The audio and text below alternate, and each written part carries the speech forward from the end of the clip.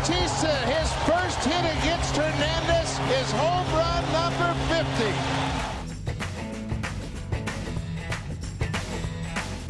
That was one of Jose Bautista's many highlights with the Toronto Blue Jays' 50th homer of the year in 2010. Jose Bautista has signed a one-day contract with your Toronto Blue Jays. He will be batting fifth tonight against the Chicago Cubs. Fingers crossed. Fingers crossed. You've been waiting all day to say that. Oh, I've been waiting all day. Today's Blue Jays lineup, because I know there are those of you. Don't say it. I know there are those of you out there who don't believe me, but you know me, I would never lie to you. Today's Blue Jays lineup is as follows. Ever. Where is it, Jeff? Here it is. Merrifield, Belt, Guerrero, Springer, Bautista, Chapman, Kirk, Varsho, Paul DeJong, Jose Barrios is behind the plate.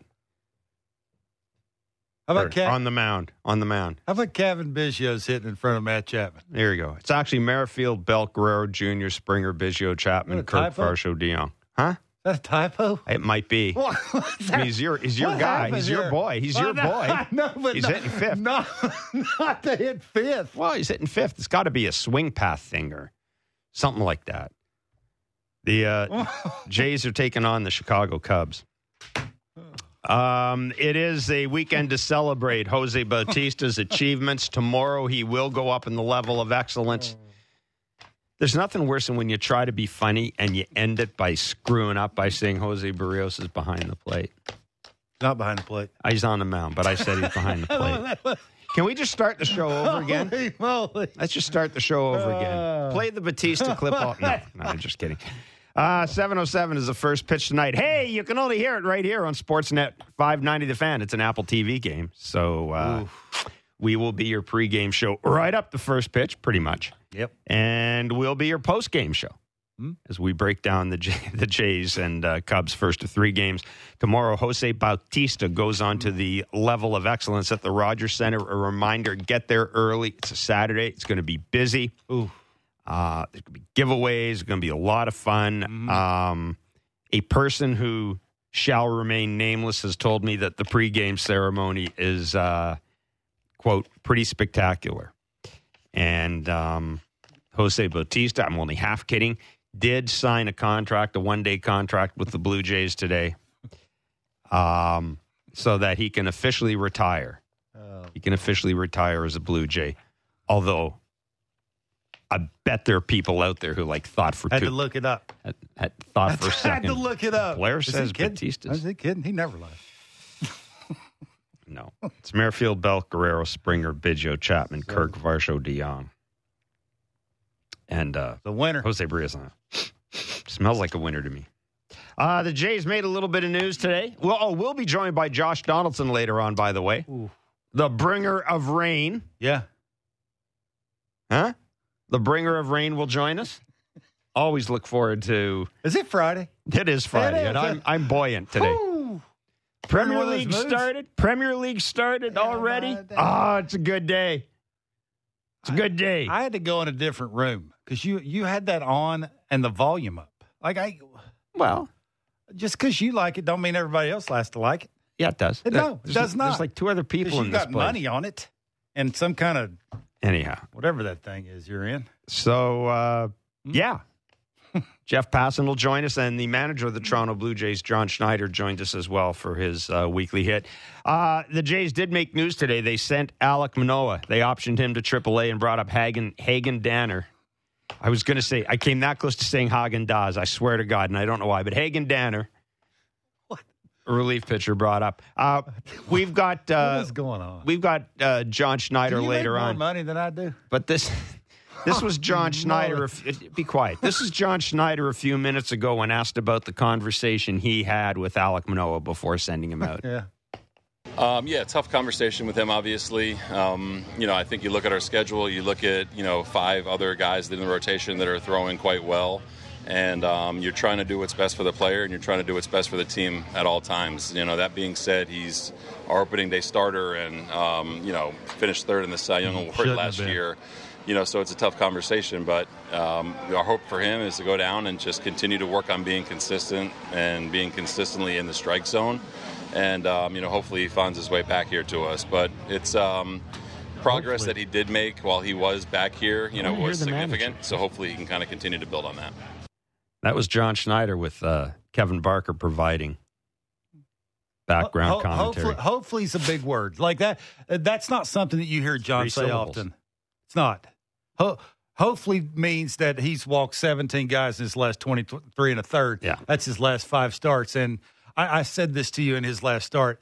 When you show the emotion and the frustration on the mound that he showed in his last start, there's more to that than meets the eye. And you're listening to the manager there basically say that without saying it. And, again, it's about the conditioning. It's about the throwing program. It's all of that needs to get back in line. And he just, quite frankly, needs to locate better. The Jays have reached the final series of a stretch of 17 games in 17 days. This, of course, is one of the reasons they're in the 6-man rotation. The other, of course, was to kind of baby Hyunjin Ryu back in now. Hyunjin Ryu left his last start with maybe the most gruesome bruise I've ever seen a professional athlete pick up.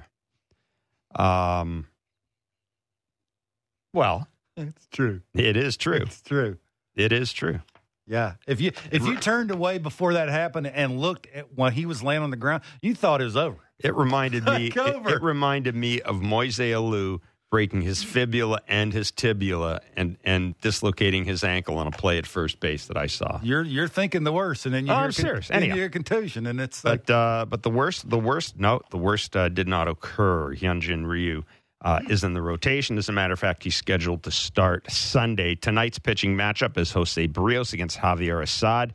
Tomorrow will be Chris Bassett against Justin Steele. Jameson Taillon makes a start for the Cubs on Sunday against Hyunjin Ryu. All right. We got to talk about this lineup, don't we? What are you looking at? Your computer's making noise or something. My computer's not making any noise. It is. I can hear it. It's not making any noise. You're starting to hear noises. That's not good. No. It's not making any noise. It is. Listen to it. That's not making any noise. Okay, let's talk about the lineup. Anyhow. It's making noise. It's not making noise. It is. I'm the one that's old. I'm the one that's supposed to be hearing things. Let's talk about the lineup. All right, Kevin Biggio, all kidding aside, well, actually, is hitting 5th ahead of Matt Chapman tonight. Your thoughts?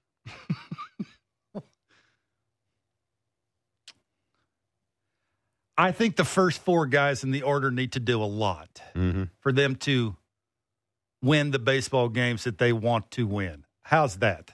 And then whatever you're getting from the 5th guy on is gravy.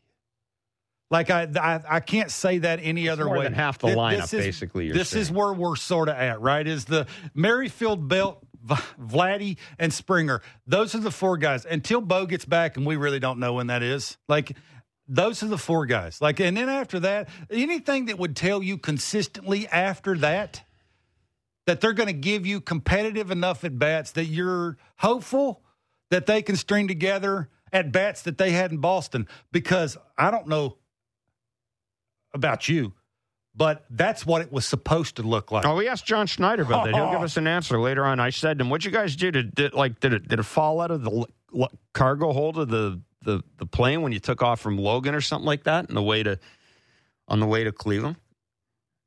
And of course, John, and in fairness to the Jays, I mean they ran into 2 good young starting pitchers. I'm not making an excuse for him because there's no excuse for what happened yesterday against Noah Syndergaard. There's absolutely no excuse for that. So I'm not making excuses for him. They ran into 2 good young hitters who weren't afraid, pitchers who weren't afraid to pitch at the top of the zone, and that's what happened in the first 2 games. But the last game against Noah Syndergaard was just that was completely unacceptable. I want to go back though and talk about Manoah, because one of the questions about Alek Manoah, I think, Kevin, would be, would you be concerned about Alek Manoah's psyche at this point?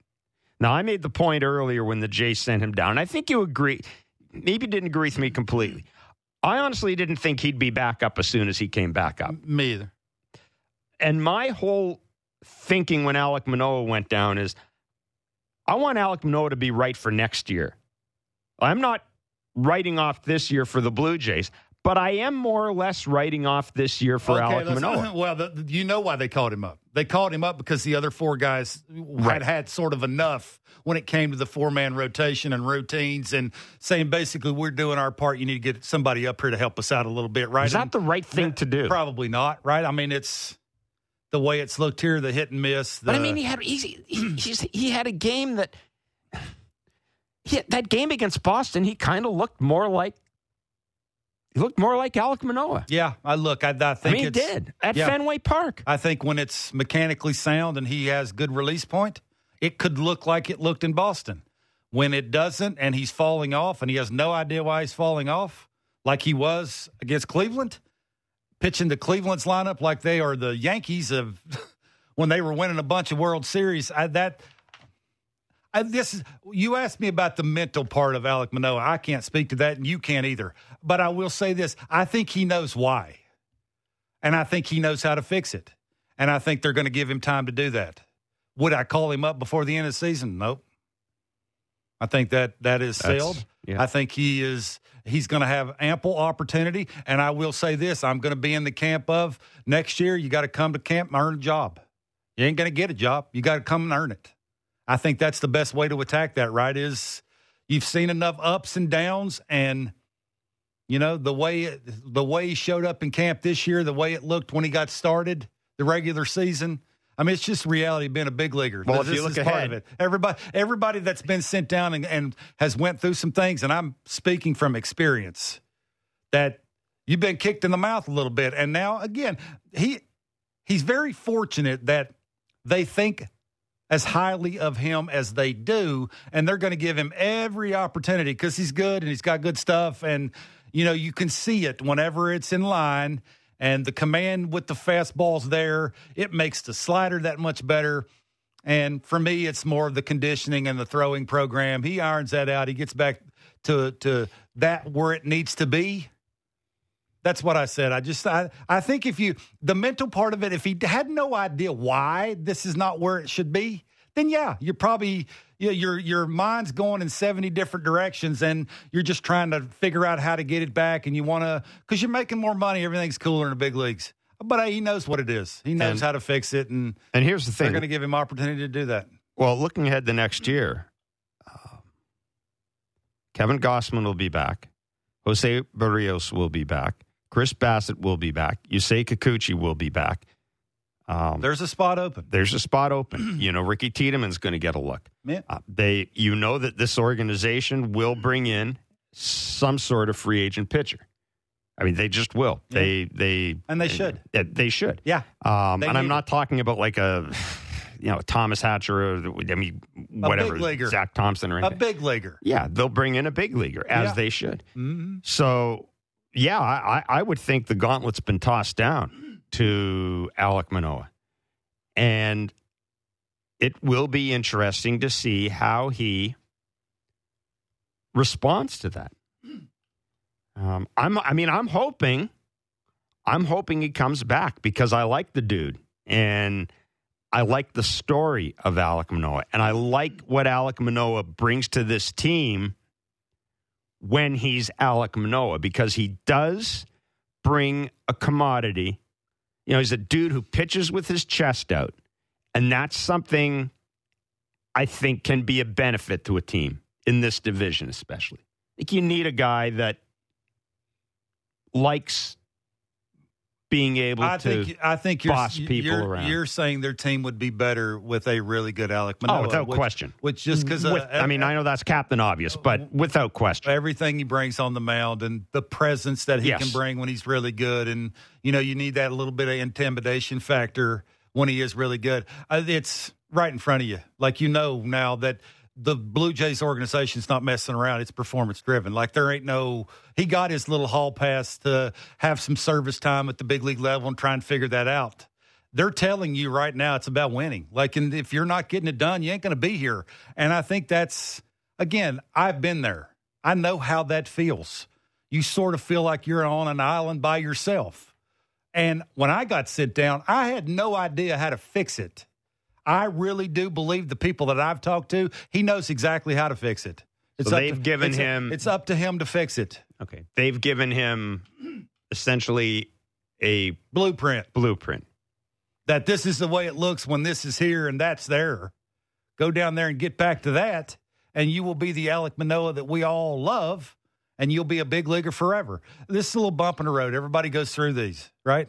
Guys have come back. Yeah, Mike Trout got sent down. Mike Trout got sent down. Look at who Mike Trout is. Like that's, and if anything else, I'll say this for Alek Manoah too. He's got a year's track record of being good, which will help him. It's not like we're talking about a dude who was good for 5 or 6 weeks and then. Yeah, I think that's where the blueprint comes from. This is when you were going well. This is how it looked. This is how the conditioning was. This is what you did throwing program-wise. This is how, whenever you needed the extra gear, this is how you could get to that gear. This is when the slider was breaking the most and you could throw it for strikes and it was competitive. This is where you were at. Like there's a blueprint there because of what you just mentioned. Yeah, again, it's right in front of you now. And I do like it that they are not afraid to basically say, man, it's about winning. Like this is where the organization's at. No matter who you are, if you're not performing, we will make adjustments. Again, you just get back to the Springer thing. Springer's one of the best leadoff hitters in baseball. He ain't leading off. No. Because he was struggling. But he's responded. And there was somebody else better. That's the point, right? Is now he's more beneficial to this team being a run producer than he is hitting a solo homer. Like that's sort of where this team's at in this organization is. It's about winning, and I love that. Like when I was here in 2006, it wasn't about that. It was about finishing third. Let's be happy to do that. They're not happy to do that anymore. And if you're a Jays fan, you got to love that. And if you're a player on this team, now you know just by watching how they handle that, how they handle the lineups, who they're throwing out there. I mean, you're going to have obviously the main guys are going to get a little bit longer leash than everybody else. So that's obvious. But if you're the guy that's been struggling and you're not helping the team and you're hurting other parts of the team when you're here doing this, you're not going to be here. And I kind of like that. I guess the good news for the Blue Jays is they are now playing against five games against National League opposition. It's their 12th interleague series of the year. They're 22-10. The Jays are against National League clubs so far. Cubs been the best hitting team in baseball since the break. The Jays are going to have to get it rolling. I was about to say that's the good news. The bad news is the Cubs have been hitting since the All-Star break. And since the decision was made not to tear the team apart, Cody Bellinger will be in the lineup tonight for the Cubs. And I wrote out the lineup card before I did the show, and I just kind of stopped and thought, wow, Merrifield, maybe Bichette, Bellinger. 3 through 8, and the Cubs lineup has 10 or more homers. 3 through 8. Yeah. To say that it's going to be, good pitching always beats good hitting. That's just normally the way it goes. If you're locating and you're adding and subtracting and you're unpredictable in certain counts, you're going to get a good lineup out. But you're going to have to make good pitches, and it seems like right now they're sort of like the underdog, and they're playing that role very well. And they're having some good players offensively stepping up and being the man. So, yeah, you're going to have to do some things right. In the offense, it's Captain Obvious here. They're going to have to score some runs. The Cubs are 16-6 in their last 22 games since July 18th. On July 20th, they were 7 games out of a wild card spot, 8.5 games back of the division lead. Today, they're half a game out of a wild card spot and 2.5 games back of Milwaukee.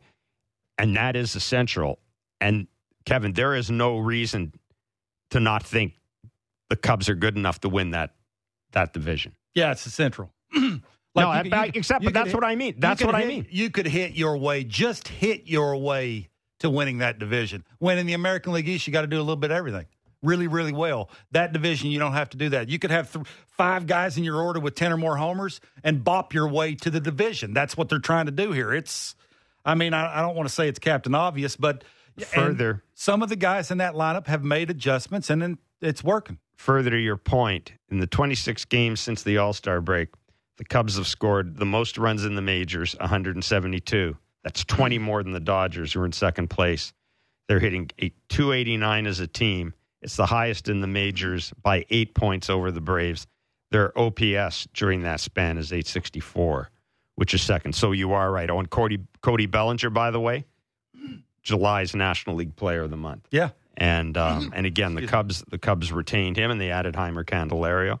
And they decided not to punt. But I will say this. If you're the Jays and you're a Jays fan, the next 23 games, well, this is where you're getting healthy and you're getting confidence. You can tell offensively, runners in scoring position, they got the pouty face. Like it's the guy's standing at second. Oh no, what do I do? Like, Kirky, have we ever seen Kirky throw a helmet? No. I mean, in my mind, it's about time that happens. I mean, show a little emotion occasionally when everything you're doing offensively just ain't working. They're going to be well rested. They're having 17 games in the next 21 days.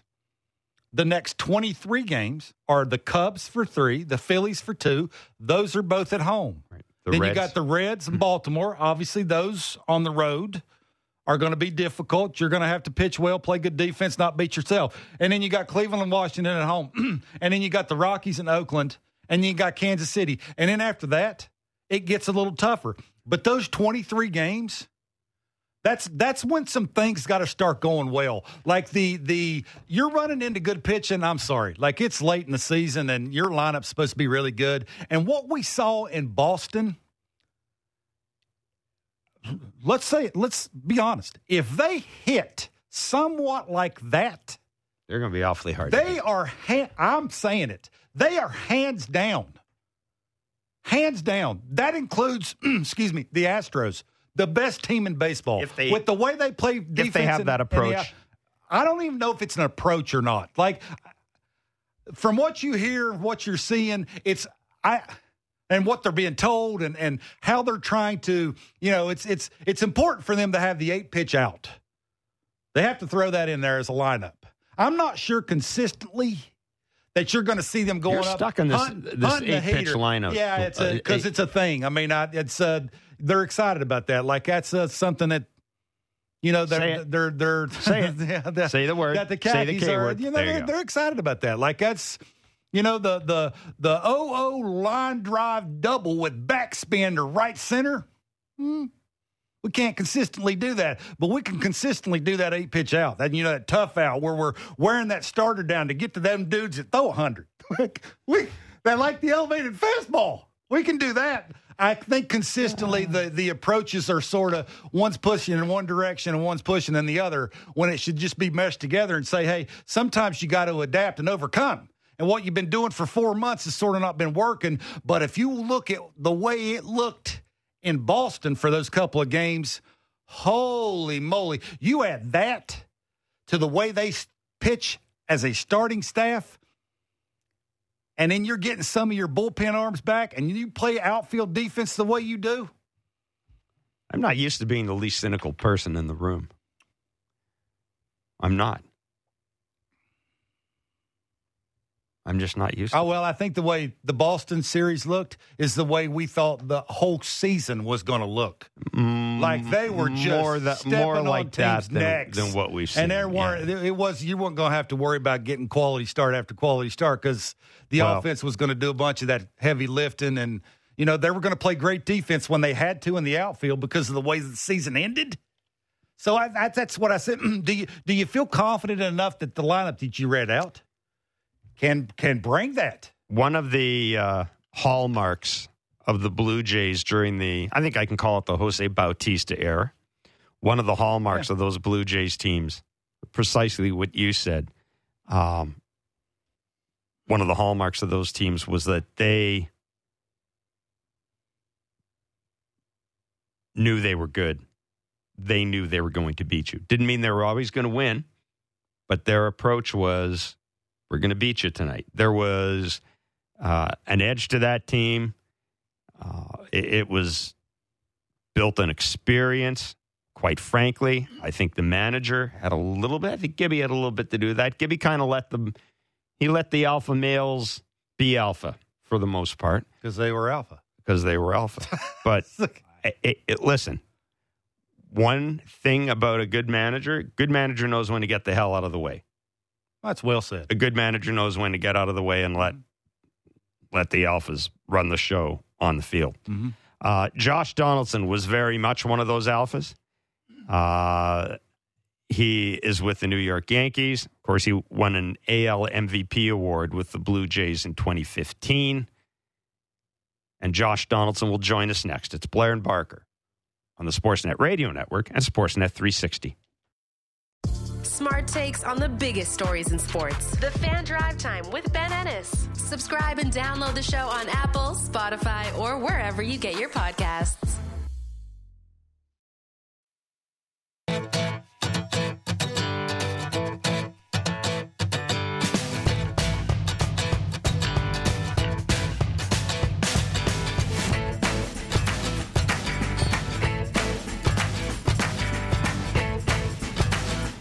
.07 will be the first pitch tonight from the Rogers Center as the Jays open a 3-game series against the Chicago Cubs. You can catch the game right here on Sportsnet 590. The Fan Ben Wagner with the call of the game.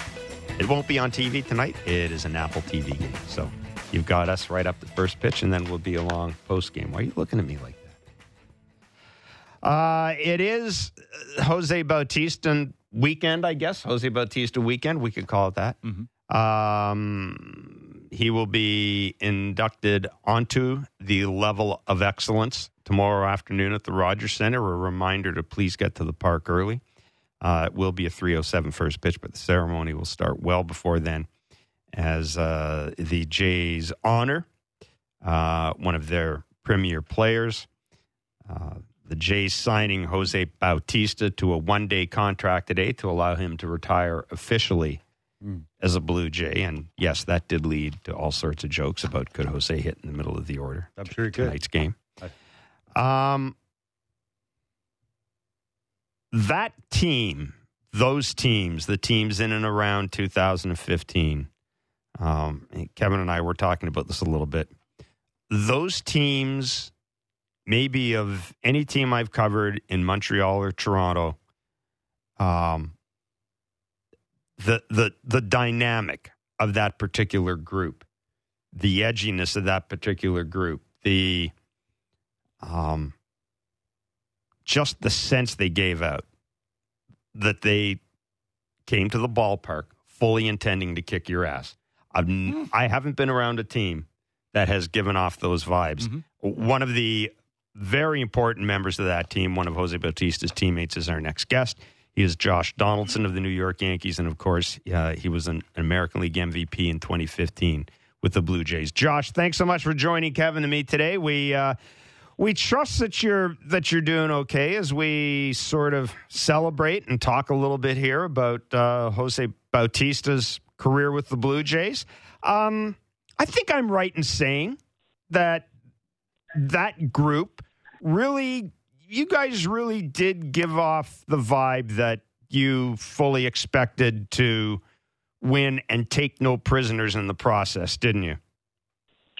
Yeah, hey guys, it's good to hear your guys' voice again and be with you as well.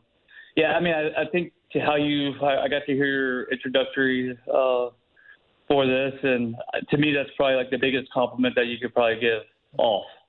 And I think you were dead right on that. And before Russell and I came over, it was kind of the Blue Jays were a really good team, but just hadn't really posted to the postseason yet in a while. And I felt like early on, Bautista, myself, and at the beginning it was Jose Reyes and Edwin, and then it turned over to Kevin Pillar, Goins, and then Tulo gets traded over. David Price got traded over. I felt like we all had those same type of expectations of not just ourselves, but of our teammates. And, that was ultimately the goal was, winning ball games. And how can we do that? And I felt like we were able to do that more times than we weren't. JD, offensively, what did Jose do that maybe you were, I don't want to say in awe of, but you may have said, man, I wish I could do that? Well, I'll give you a pretty pretty crazy story of Bautista. And I remember the very first game I ever started catching was 2010. Most people don't remember this, but Bautista, that was the year I think he really broke out with the Blue Jays. And I got called up, and I want to say, like, after the first month of the year. And I remember the scouting report was like, don't throw him a lot of off speed for strikes, and you can throw fastballs. And, then he comes back with a leg kick, and he just absolutely starts crushing heaters, and he starts hitting off speed. And I remember a specific at bat. He got to like 0-2, and we threw him a fastball up, and he swung and missed. But he swung and missed in the intent of the swing and everything that was there. You knew it. He didn't even like panic about it. It was just like, all right, like, yeah, I swung in a bad pitch. Next AB, I'm going to get him. And I felt that as like a catcher. Oh, sorry, my daughter's talking right now. But at the end of the day, Jose Bautista, what stands out to me the most is the fierce competitor that he was on and off the field. A lot of guys don't get to see the bumps and bruises that go throughout the year. And Bautista was just one of those guys who you could count on, and not just count on, but he was going to post and give you everything he had that day. And probably the second most memorable thing is that if somebody was even remotely messing around with throwing at the guy, he was probably not just going to go deep, but he's going to go deep that at bat if they missed. And if they hit him, then he was probably going deep the next at bat. So there were definitely times when maybe Jose was scuffling a little bit where as a team we were like, please just hit him, like try to act like you're going to hit him or something to get him going. And it's really probably the most impressive thing I've ever seen. Because, like when you get hit or balls come in, sometimes you might think or get a little uncomfortable, but it actually settled him in. When he started to hit home runs, it was like the Blue Jays were this team that nobody really had many expectations of. I mean, he was an all-star player, a great player on an okay team, but it wasn't a team that people necessarily thought had a shot at going to the postseason all the time. By the time you got there and Russell got there, things had started to develop where not only was Jose a great individual player, but now he's surrounded by other great individual players. And, oh, by the way, now the team is expected to do well. Did he change it all, Josh? Did you notice as it kind of went away from, Jose Bautista and the Blue Jays to the Blue Jays with Jose Bautista? I think that's a great question. You probably have to ask him that. I wasn't there early on. But I would say probably like when I first got there, I don't know if the expectations of were like winning a division per se. And, when Russell, myself came in, and I think Jose Bautista is an absolutely phenomenal player, and he does have the expectation to win.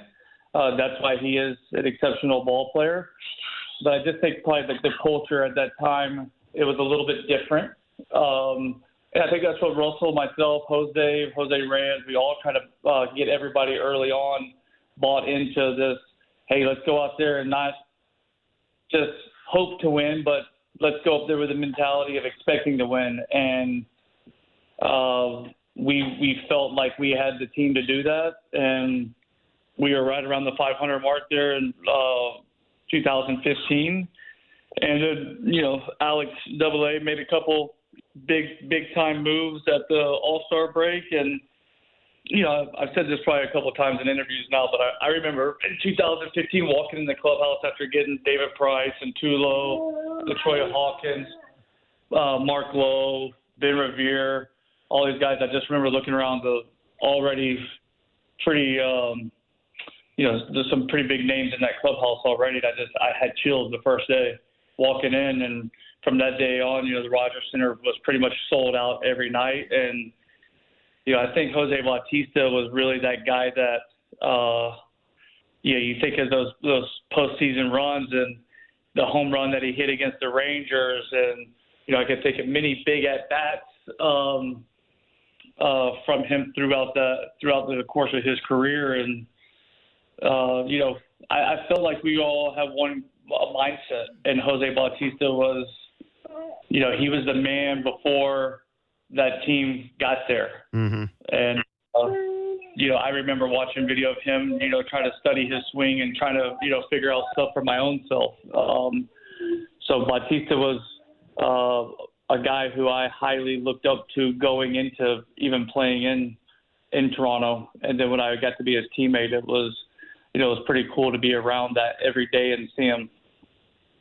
What was the secret to having all those alphas together in one clubhouse and not having guys kill each other? Great question. I mean, I think if you look around baseball in and of itself, there are a lot of alphas in that room. It's just kind of what people kind of give off the appearance of if they're an alpha or not. I mean, but in general, most of those guys that have gotten to the big leagues were probably alphas at some point. And I mean, I play with Aaron Judge, and there's not a probably nicer human being on the planet. But when he's on the field, like he's in a killer mindset as well. He gives it off a little bit different. I think where we were a little bit different is, we weren't. We kind of wear our emotions on our sleeve at times, and that was for the better of our team. And sometimes it probably wasn't for the best of our team. But at the end of the day, we all were together, and I think that's how we all bought in. We all had the same mindset of, we were trying to win a World Series, and we felt like we had the team to do that. And I think when you get around the league and you get on teams, and sometimes the talk is about in spring training, hey, we feel like we got a postseason team. Our goal is to win the World Series. But at the end of the day, like if the guys don't believe as a whole don't believe that, and the leaders on your team don't believe that, then your team's not going to go very far. And I think that's just something that resonated with all of us. JD, you and Jose are sort of similar when it comes to you two sort of turned yourself into being great hitters. I'm intrigued about the process. Like, how does the process start? Is it you try and find somebody like you mentioned that's similar to you, that like you maybe want to start a leg kick? How does he do that? Is there parts to it? Mm-hmm. When do I start it? Like all those things. How does the process start? So that's a great question. First off, and I mean, for me, Jose, you would have to ask him. I think everybody kind of gets there a little bit differently, and it's really trying to find something that resonates. And for me, I started watching. The first guy that I was watching was Bautista. I felt like we were pretty similar, athletic build, and probably had very similar athletes. And I liked the leg kick. I had it when I was younger, but going through the minor leagues and college, they kind of took it away from me. And but then I also watched Miggy, who's probably one of the greatest right-handed hitters of our generation. I don't know if that's making that's probably not too bold of a statement. Mm-hmm. And then the third guy I was watching was Alan Craig. He wasn't hitting for a lot of power at the time, but he was driving in a lot of runs.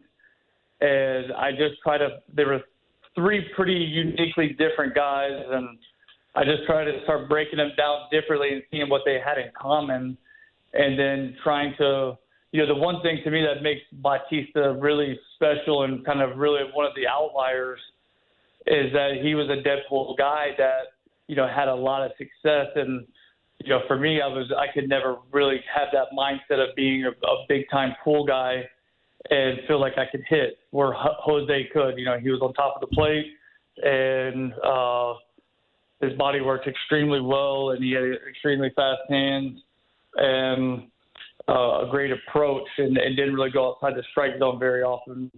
So I felt like I couldn't really mimic him to the T because that's not where I felt where I was my best.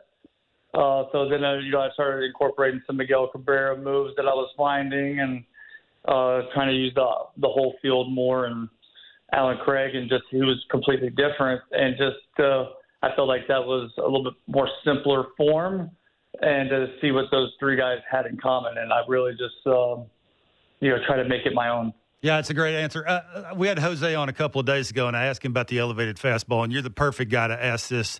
Mm-hmm. If you were teaching a young person, because now, as you well know, they like to throw the elevated fastball, and they do it with big-time velocity. And I used to be a left-handed hitter. I had a little natural uppercut in my swing. It would have gave me fits. Like, I just not real sure. I've often thought, sitting on a couch, how would I do it? How would I lay off of it? How would I pull it foul? How would I get them off it? And you're a great hitter. How do you attack that pitch? How do you attack that location now that they throw it so hard? Yeah, I mean it's the hardest pitch to hit because you have the least amount of time to get there, and you're fighting against gravity with the barrel wanting to get below the baseball. So at the end of the day, for me, in 2013, I had a really good year. That year, that was the only year that I hit over 300. But, my power numbers, I think I had like 24 or something like that in Oakland. But if you'd have told me a pitch above the belt was coming, I had a really difficult time of hitting it or even really seeing it. So that off season, I went and made some mechanical adjustments to be able to hit that pitch. And for me, it's the thing that resonated with me for that is I think of everybody talks about keeping the front shoulder in, which is, is correct. The shoulder is going to come off at some point. It's about when that, the timing of hitting is when is that coming off. And being able to use your front side as more of, to me, it's more of that's where the scopes. If we were, having our scopes of a gun down the target, we don't want that scope to be moving. And, for me, it's being able to get the lead arm up to be able to get it above the plane of the baseball to where actually the barrel works on plane. So that's where, when I was coming up, people always say, hey, hit on top of the baseball or hit on top of it. Well, when I tried to hit on top of the baseball, I was taking my hands and like a hammer and trying to hit on top of it, and I was hitting a lot of ground balls and, missing a lot of pitches that I could hit and would have weak pop-ups. And so I try to make that adjustment, and being able to turn the barrel from behind your shoulder is also going to help with getting on plane and being able to not drop that. But in today's game where it's tough, you have guys with multiple fastballs, sinkers, four-seamers, and, really the approach has to get so much more precise, per se, and to where, it's not just, hey, look fastball. It's like, hey, am I looking four-seam? Am I looking sinker? And then when you get into disadvantaged counts, really being able to put yourself in a position to make adjustments to manipulate the barrel. And, that's what I think the best hitters do in the game. Yeah, that's right. That's a great answer. So tell me this, like the Jays lineup, they don't like it. they don't like the elevated fastball. I think the league average is somewhere right around 220. They're hitting like 213. They don't like it. Is it one of those things that all that stuff you were just talking about seems like that's a process? Like I would have to start it, and it's going to take a little while for you to master that and be able to hit that thing consistently hard. That's something you can do in season? Yeah, definitely think there's some stuff that you could probably do in season for it. It just depends on the open-mindedness of whoever is doing it.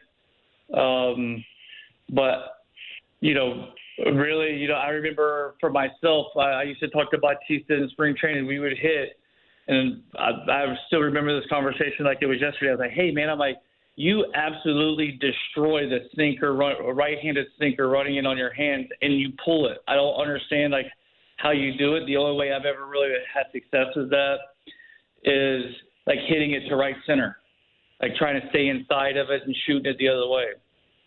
And he goes, if Jose was extremely aware of his body, and he'd be like, all right, so whenever you get your foot down, the lead leg gets down, if you want to feel like you're hitting to the inside of that front leg, versus where I would try to get there. I'd get to the position I wanted to, and I would let the front leg spin out, right?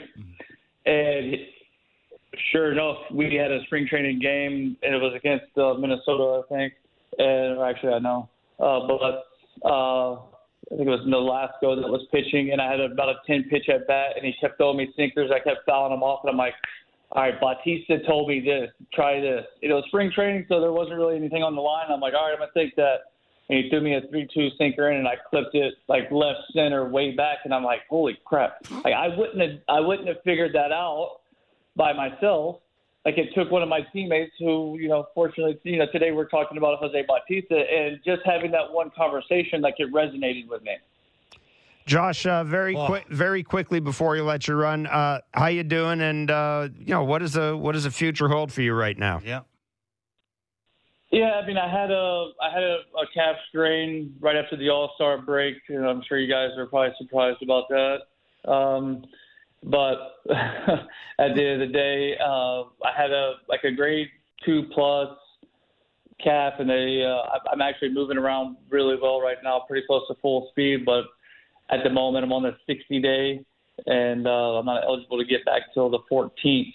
So, right now I'm just trying to just continue honing the craft and staying in shape and doing the best that I can right now. I'm trying to stay have a good positive mindset. Yeah. Josh, listen, man, we really appreciate you joining us today, and get better soon and get back on the field. Love to see you there. That's great stuff. Thank you. Hey, I appreciate you having me. And like I said, Jose Bautista, phenomenal player. He deserves every second of this. In my mind, is up there definitely with the Toronto greats of all time, and not a better person to be able to receive this award today. And he's a great teammate to me, and I'm sure a lot of other guys. And I really enjoyed playing the game with him. And like I said, I appreciate you guys having me, and it was fun to talk some baseball. Awesome. Take care. Be well, JD. See ya. Thanks, guys. Josh Donaldson joining us on Blair and Barker. Time now for Between the Lines, brought to you by Bet Rivers. It is a whole new ballgame. It was a great discussion. Yeah, I could have talked that all day. Great job with that, guys. That was awesome. But it is time for Bet Rivers. And we're looking at Jose Barrios today. Over, under 17.5 outs tonight against the Cubs. What do you think? Is Jose going over or under? Home game. Jose Barrios, I'd take the over. Yeah, me too. I'd take the over. Let's not overthink it. I'm taking the over. Good. What's that saying? Good pitching always beats good hitting. Yeah, I'm taking that. So I'll take the over. Yeah, he's a different. I shouldn't say he's a different pitcher. He's been awfully good on the road as well. But yeah, Jose Barrios at home, man. I'm willing to go along with that. I'll take the over.